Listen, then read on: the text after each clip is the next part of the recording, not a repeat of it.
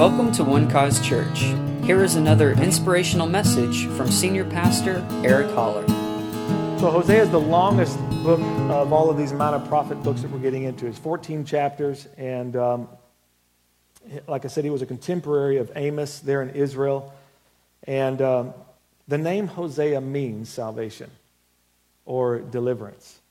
Hosea, just like Jehovah, it's very akin to Jehovah. In the Greek, his name is O-C, O-S-E-E. You see that, I think Paul talks about him in Romans 9, addresses him like that. In the King James Version, it'll say O-C. That's who it's talking about, Hosea. All right? So he's living during this time. Now, let me just say something about the northern kingdom at this time. It's very prosperous. All right? They have overthrown the Syrians, which were a big problem for Israel for many years, but they succeeded. Jeroboam II, the second Jeroboam, is the king, and now he's not a good king, but Israel is really doing well. A lot of prosperity in the land. They've actually almost extended their borders back to where they were during Solomon's reign. All right? And so it's in this setting that God comes to speak to them through this prophet. Now, I want to just talk about our memento tonight. Remember, during this Route 66 series, we have a map, which M stands for memento, A stands for attraction. The attraction is the big thing, the big thought, or the big theological truth in this book. Memento is something that we're going to take home practically into our lives, to meditate and to think on and to pray about and to live by. And then the person of Jesus is where the P is, and that's where the Bible always arrives. We always arrive at him. He's the centerpiece of the entire word. Amen? So let's go to Hosea chapter 14. Let's go to the last chapter for just a moment. We're going to pick up our memento here. It says, O Israel, return to the Lord your God, for you have stumbled because of your iniquity. Take words with you. Now, I want you to listen to the language of this. This is God inviting them, speaking to them, all right, and saying, listen, even after all this last chapter is where God is finally bringing hope to Israel, all right? There's a lot of judgment declarations throughout, I mean, especially from like chapters 4 to 13, all right? It's very dark. But then here, he says, take words with you and return to the Lord. Say to him, take away all iniquities. Receive us graciously. Now, he's not only saying take words, he's saying use these words. I'm going to give you some words to say. Words I like to hear. Words I want to hear from you. All right, receive us graciously, for we will offer the sacrifices of our lips. Verse 3, Assyria shall not save us. We will not ride on horses, nor will we say any more to the work of our hands, you are gods, or to the idols that they had carved. For in you the fatherless finds mercy. Now let me remind you today, this is what the Lord told them to say, but this is your reality today. He has already taken away your iniquity. The scripture says he took it out of the way. Jesus Christ has perfected forever those who are being sanctified. He has taken our sins and cast them as far as the east is from the west and remembers them no more. All right? So that's a good thing. When you come to him, listen, let me remind you tonight, God wants to hear from you. So I'm going to tell you like we tell our children when they're growing up and we know that they can speak at this point, but they're still grunting. We say, use your words. All right? Use your words. God wants to hear from you. He wants to hear your voice. Amen. And he has already accepted us by his grace. Thank God for that. And he's already teaching them back then this New Testament reality. Receive us graciously. Not because we've earned it, but because you simply choose to do that for us. And this is God telling them to say that. This is beautiful. This is what's been in his heart the entire time. And then it says, let's go back to, verse 2 for a moment, Lisa, if we could. Receive us great, for we will offer the sacrifices of our lips. Do y'all remember that verse of Scripture? Does that sound familiar to you? Offer him praise and thanks. That's what Hebrews chapter 13, verse 15 says. Listen to this. Therefore, by him, let us continually offer the sacrifice of praise to God. That is the fruit of our lips, giving thanks to his name. And that's what he was saying. This is what God has been longing for the entire time. He's telling us, this is what I'm wanting. And the sacrifice, this word sacrifice here in the original Septuagint is actually a literal bull sacrifice. He said, what I'm wanting is actually coming from your mouth. That is equal or even better, more desired than those blood sacrifices. This will do what that sacrifice will do. Wow. Offer up your words. Offer up, give me some words. Let me hear from you. And let it be words of praise. And then it says, then it goes on to say in verse 3, Assyria. He's telling them what to say, right? They will not save us. We will not ride on a horse. In other words, what he's saying is, I want you to reaffirm your trust in me. Reaffirm your trust in God. All right? Use your words. Offer him praise and thanks. And reaffirm your trust in him. I'm not looking to, I thank God for the job, but the job's not my ultimate source. Thank you, Lord, for that. Lord, I thank you for medication. I thank you for doctor, but that's not my ultimate source. You're my healer. I'm not putting my trust ultimately in these things. These things are helpful, but my trust is in you. All right? I'm not going to depend on any of these things for my life source. You are the one who provides all my needs according to your riches and glory. You're my supply. Matter of fact, Jesus taught us, don't seek after those things. Seek first the kingdom, the king and his kingdom, and all those things will be byproducts in your life. Hallelujah. And look what God says. I will heal their backsliding. I will love them freely, for my anger has turned away from them. What an amazing thought. I will heal their backsliding. I will love them freely. This is his response to those who will come to him on his terms. Now, I think it's awesome that he says he'll heal. He will heal the backsliding in the heart. How's he going to do that? By the next word, I will love them freely. See, because it's in his love that's what we find. The fading heart or the backsliding heart is one that has not been in his love. It's not one that has been captured by his love, because it takes time to do that. It takes time. You have to enter into his gates with thanksgiving and into his courts with praise. We have to come boldly before the throne of grace that we may obtain mercy and find grace to help in time of need. So the more time we give, the more words we express to him, our praise and thanks. There's something that happens in that. You're reminded again, wow, God really loves me. Yeah. That's what a heart of thanksgiving is really expressing. God really loves me. That he would do these things for me, and he would be this for me, and he would help me. Thank you, Lord, for that. Thank you for your provision. Thank you for your healing. And it's at those moments, see, your heart gets full of him, and it opens up to receive his love for you. And when you receive his love, guess what goes away? Fear goes away. Because there is no fear in love. The desire for the wrong things goes away. Amen.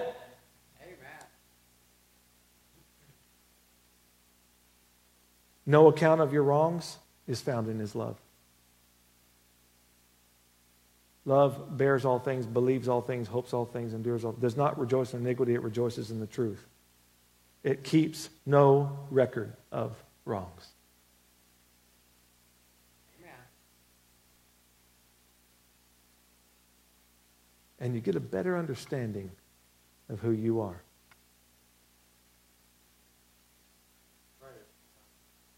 As he is, love has been perfected among us in this, because as he is, so are we in this world. Yeah. Mm-hmm. Right. At the completion of your understanding of his love, you realize, I'm just like Jesus. Yeah. As he is, so am I. That's how much he loves me. So I want you to take those thoughts home with you tonight. Use your words. God wants to hear your voice. Offer him, continually offer, the scripture says, praise and thanks, and reaffirm your trust in him. It's not that he necessarily needs to hear that. You need to hear it. Your own ears need to hear that you're not going to trust in the ways of man. You're not going to trust in the world system. You're trusting in him. Amen? Okay, now let's go over to our attraction. All right, you guys are going to stop yawning on me, all right? This doesn't help me as a pastor. I'm just kidding. I'm glad you're here. All right, Hosea chapter 1. Let's look at verse 1. Now we're going to see, this is an amazing story. and how God used this man Hosea. The word of the Lord came to Hosea, the son of Beeri, in the days of Uzziah, Jotham, Ahaz, and Hezekiah, kings of Judah. Now, this happened during the reign of these kings. And where are these kings? They're in the southern kingdom in Judah, okay? So this tells us that his time here in prophesying to the nation of Israel, Hosea's time, is a long time, something like 50 to 70 years, all right? He was a live, speaking prophet to this nation. God used him mightily. In the days of Jeroboam, the son of Joash, king of Israel. Now he's talking about the northern kingdom king. Jeroboam number 2, as a matter of fact. When the Lord began to speak by Hosea, the Lord said to Hosea, go take yourself a wife of harlotry and children of harlotry. Can we get another word from God, please?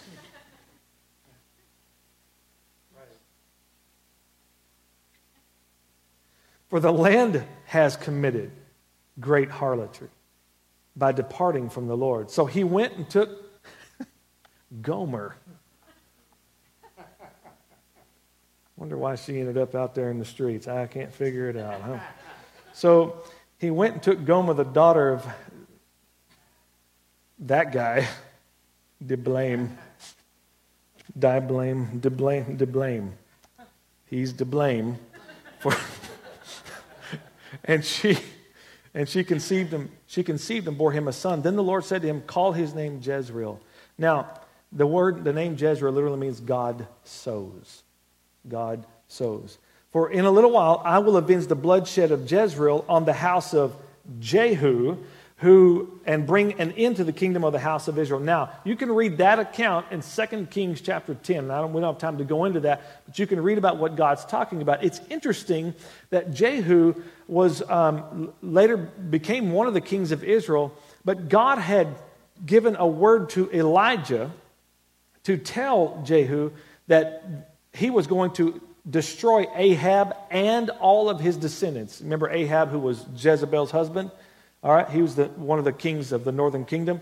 And Ahab had done evil before the Lord, and so the Lord said there's not going to be any of his sons sit on the throne.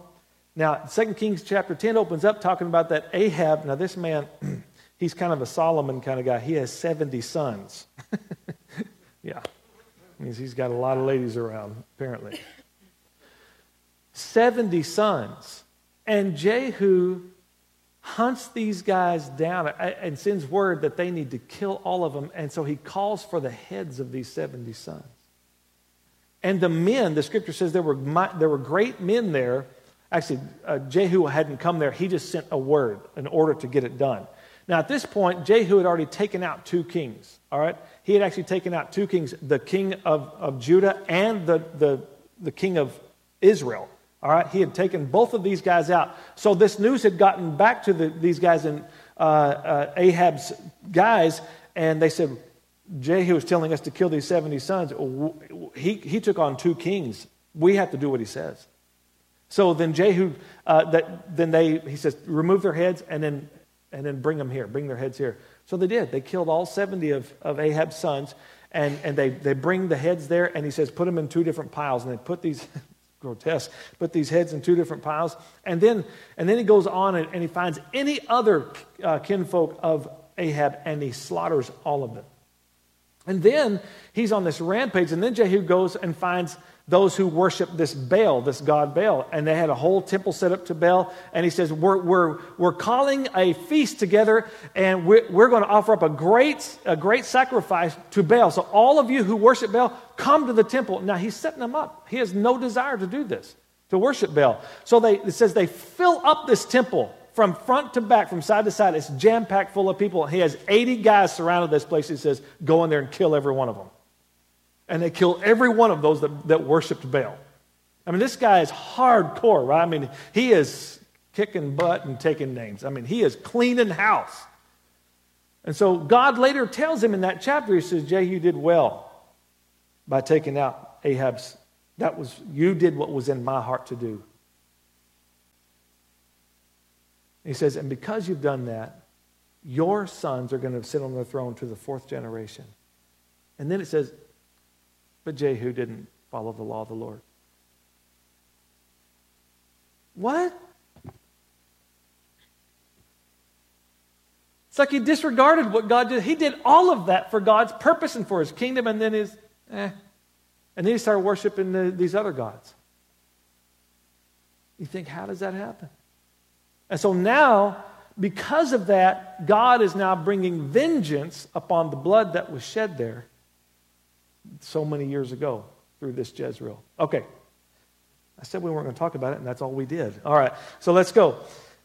Back to verse 4. For in a little while I will avenge the bloodshed of Jezreel and the house of Jehu and bring an end to the kingdom of the house of Israel. And it shall come to pass in that day that I will break the bow of Israel in the valley of Jezreel. And she conceived again and bore a daughter. Then God said to him, call her name Lo-Ruhamah. And that simply means no mercy. For I will no longer have mercy on the house of Israel, but I will utterly take them away. Yet I will have mercy on the house of Judah, will save them by the Lord their God, and will not save them by bow, nor by sword or battle, by horses or horsemen. Now when she had weaned Lo-Ruhamah, she conceived and bore a son. Then God said, call his name Lo-Ami, which means not my people. Wow, these kids, bless their hearts. They're tough names. No mercy, not my people.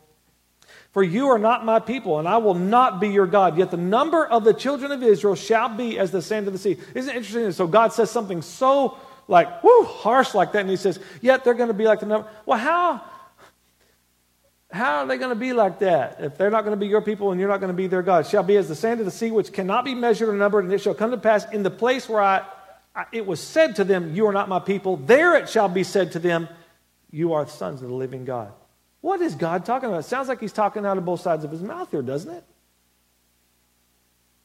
He says, right now, there's coming a time when I'm going to say, you're not my sons, but then there's another time where we're going to say, you are the sons of the living God. Then the children of Judah and the children of Israel shall be gathered together and appoint for themselves one head, and they shall come up out of the land, for great will be the day of Jezreel. Now, whoa, interesting. We have to understand that God is talking about these times and seasons, but this time he's talking about the sons of the living God is talking about a time that has not even come to pass yet. And I'm talking about right now it hasn't come to pass yet. Because right now, blindness in part has happened to Israel. Now we got to keep reading because I want to, this is a prophecy that's yet to be fulfilled, that God will ultimately restore Israel as one people under one ruler. And that ruler is King Jesus, who's going to sit on the throne of David.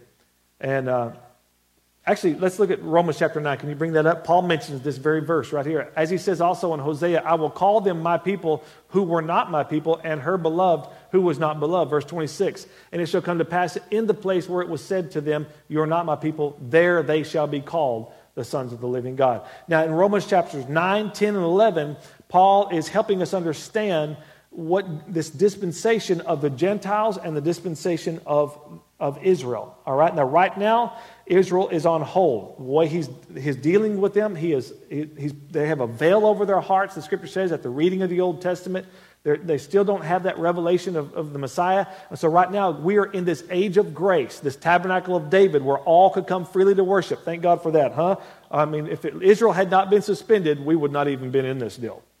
All right, so we're grateful for that, but we're also excited for Israel's restoration. Amen? And so, so right now, he's dealing with us, but there is a time when God will fully restore all of that. All right? And like I said, I don't really understand all of that, and I'm not going to pretend like I do know. All right? But Hosea became a part of his own message. It's like the first 3 chapters, God does in Hosea's life it's a reflection of what's happening with the nation of Israel. All right, he says, go marry this lady of the evening and then have children, and those children are all going to represent my message to Israel, the names of those children. But then we pick up in Hosea chapter 3, which is interesting because she gave him some sons, but then she went back to her old lifestyle. All right. Then the Lord said to me, go again, love a woman. He's talking about Gomer, who is loved by a lover and is committing adultery. Man, this is tough for Hosea. It's got to be a little tough for him, right? First of all, he says, go get a prostitute, marry her. Now I want you to go back to her again even after she's left you and continued this way. Just like the love of the Lord for the children of Israel who look to other gods and love the raisin cakes of the pagans. Don't eat raisin cakes, I guess. So I bought her for myself for 15 shekels of silver and 1 1/2 homers of barley. So here he is. God sends him down to this square where she has been not used up by as many guys who wanted to use her up, been used up, and now she's been thrown to the side, she's been put into stocks, and now she's at an auction being sold as a slave. And God sends Hosea there because God sees his people in her. And he says, go buy her, bring her back home. And I said to her, you shall stay with me many days, you shall not play the harlot, nor shall you have a man, so too will I be towards you. After her lovers had abandoned her, Hosea found her in this slave market, paid the price to reclaim her, forgave her, and took her in again as his wife. And by enduring this grief personally, and his heart now was prepared to deliver this message from God to his people, Hosea could be one that was very understanding of what God was going through. Verse 4, for the children of Israel shall abide many days without king or prince, without sacrifice or sacred pillar, without ephod or teraphim. Now again, this is talking about even now. Israel's not able to do any of that. And that's why they have that wailing wall. They're wailing and they're weeping for that day to be able to reconstruct the temple and go back to their way of worshiping God. And so it's a tragic time for Israel as they are suspended. But afterward, look at verse 5. Afterward, the children of Israel shall return and seek the Lord, their God, and David, their king. Now, what's he talking about? He's talking about that time when God's going to restore everything, and David here is Jesus. He's going to be sitting on the literal throne of David. They shall fear the Lord and his goodness in the latter days. Amen. So that's a day yet to come. All right, so an amazing picture of what God had Hosea do to show him what he felt and what he saw in Israel. Now, from chapters 4 to chapter 13, it's judgment on Israel and God's broken heart over his people. I want to just give you a couple of key verses, and then we'll go to the person of Jesus. But and you can just write these down. Hosea chapter 8, verse 7. You might have heard this phrase. It came out of Hosea chapter 8, verse 7. They sow the wind, they reap the whirlwind. Hosea chapter 11, verse 7 through 8. My people are bent on backsliding from me. Though they call to the Most High, none at all exalt him. Isn't that something? None at all. They're calling to the high God, but none of them are lifting me higher than the other gods. That's what he's saying. How can I give you up, Ephraim? Now we're hearing what God is saying. He has said all these things, all the stuff that's going to happen to them. They're not going to be my people. But then, how can I give you up? How can I hand you over, Israel? How can I make you like Admah? How can I set you like Zeboam? My heart churns within me. My sympathy is stirred. Because at the end of the day, he is good and he is merciful and he is love. And God doesn't give up on anybody. So we see this just God speaking, and we see this merciful God speaking, and this loving God speaking, and this compassionate God speaking. Hosea chapter 4, verse 6. This is probably maybe the most famous verse out of the scriptures that you know from it, and that is, my people are destroyed for a lack of knowledge.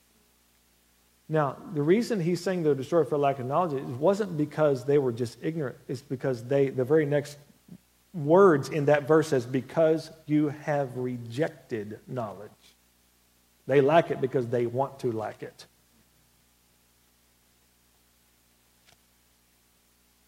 And that's why they're destroyed. It wasn't because they were ignorant. It's because they were purposefully rejecting God. And yet God is so, even though He is just, and they have to reap the consequences of their actions, because there is no mediator for them at this time. There's no blood that has been shed for them that would take away their sins. So they are sowing the wind and they're reaping the whirlwind. But God always continually offers hope. And we see Jesus throughout this as the one who is the faithful husband to the bride, no matter what. We see Him also in the end of this thing when all things are restored and He sits on that great throne. And there's one ruler over all of Israel, over all of us. But specifically, He's talking to Israel here, when Israel and Judah will come back together as one people. But it's very interesting. I wanted to pick out this verse of Scripture in where are we? Hosea chapter 11, verse 1. When Israel was a child, I loved him, and out of Egypt I called my son. Now, if you're reading this in context, and we don't have time to go through all the verses, you don't really necessarily find Jesus in that verse of Scripture. It's not one that just sticks out to you like, oh, this is a prophecy of Jesus. But let's go to Matthew chapter 2 and verse 14. When he arose, he took the young child and his mother by night, this is talking about Joseph, and departed for Egypt, and was there until the death of Herod, that it might be fulfilled which was spoken by the Lord through the prophet, saying, out of Egypt I call my son. I think this is one of those scriptures, because I don't know, there's no way that he could have concluded that that was a prophecy of Jesus unless the Holy Spirit said, that's what that's about. Because in context of Hosea, it has nothing to do with Jesus. But in context of the bigger picture being the Word, it's all about Him. And this is one of those scriptures that's a reminder, because we see Jesus, clearly in some of these Old Testament scriptures. Does it get clearer than Isaiah chapter 53? Right? Surely He has borne our griefs and carried our pains. And yet we esteemed Him stricken, smitten by God, and afflicted. But He was wounded for our transgressions. He was bruised for our iniquities. The chastisement of our peace was upon Him, and by His stripes we were healed. How about this? Behold, the virgin shall conceive and bear a son. These are obvious. In Psalm chapter 22, David sees this graphic description of the crucifixion. They pierce my hands and my feet. My bones stick out and stare at me. They mock me. They rip my clothes in two. They gamble for my clothes. Obviously, right? Those are about Jesus, but this just says call the son out of Egypt. It's one of those things that reminds me, and I'm going to just remind you tonight, that Jesus is everywhere in this book. And this is just one of those things that helps us understand God is so consumed with His Son that He's saying this to help us see Him, to help us see His Son. So I want to encourage you, pray when you read the Scriptures, especially when you're in the Old Testament, because as we've said many times, I think this is a well-said phrase, that in the Old Testament, it's Christ concealed. In the New Testament, it's Christ revealed. So, but He's there. But if you'll dig, you'll see Him again and again and again and again. It all ends at Him. God, who at various times and in various ways spoke in time past to us through the prophets, Hebrews chapter 1, has in these last days spoken to us by His Son. In other words, I said all of that to say Him. He's the final answer. He's the centerpiece of all of it. Thank you for listening, and we hope you enjoyed the message. For more information about One Cause Church, please visit us online at onecausechurch.com.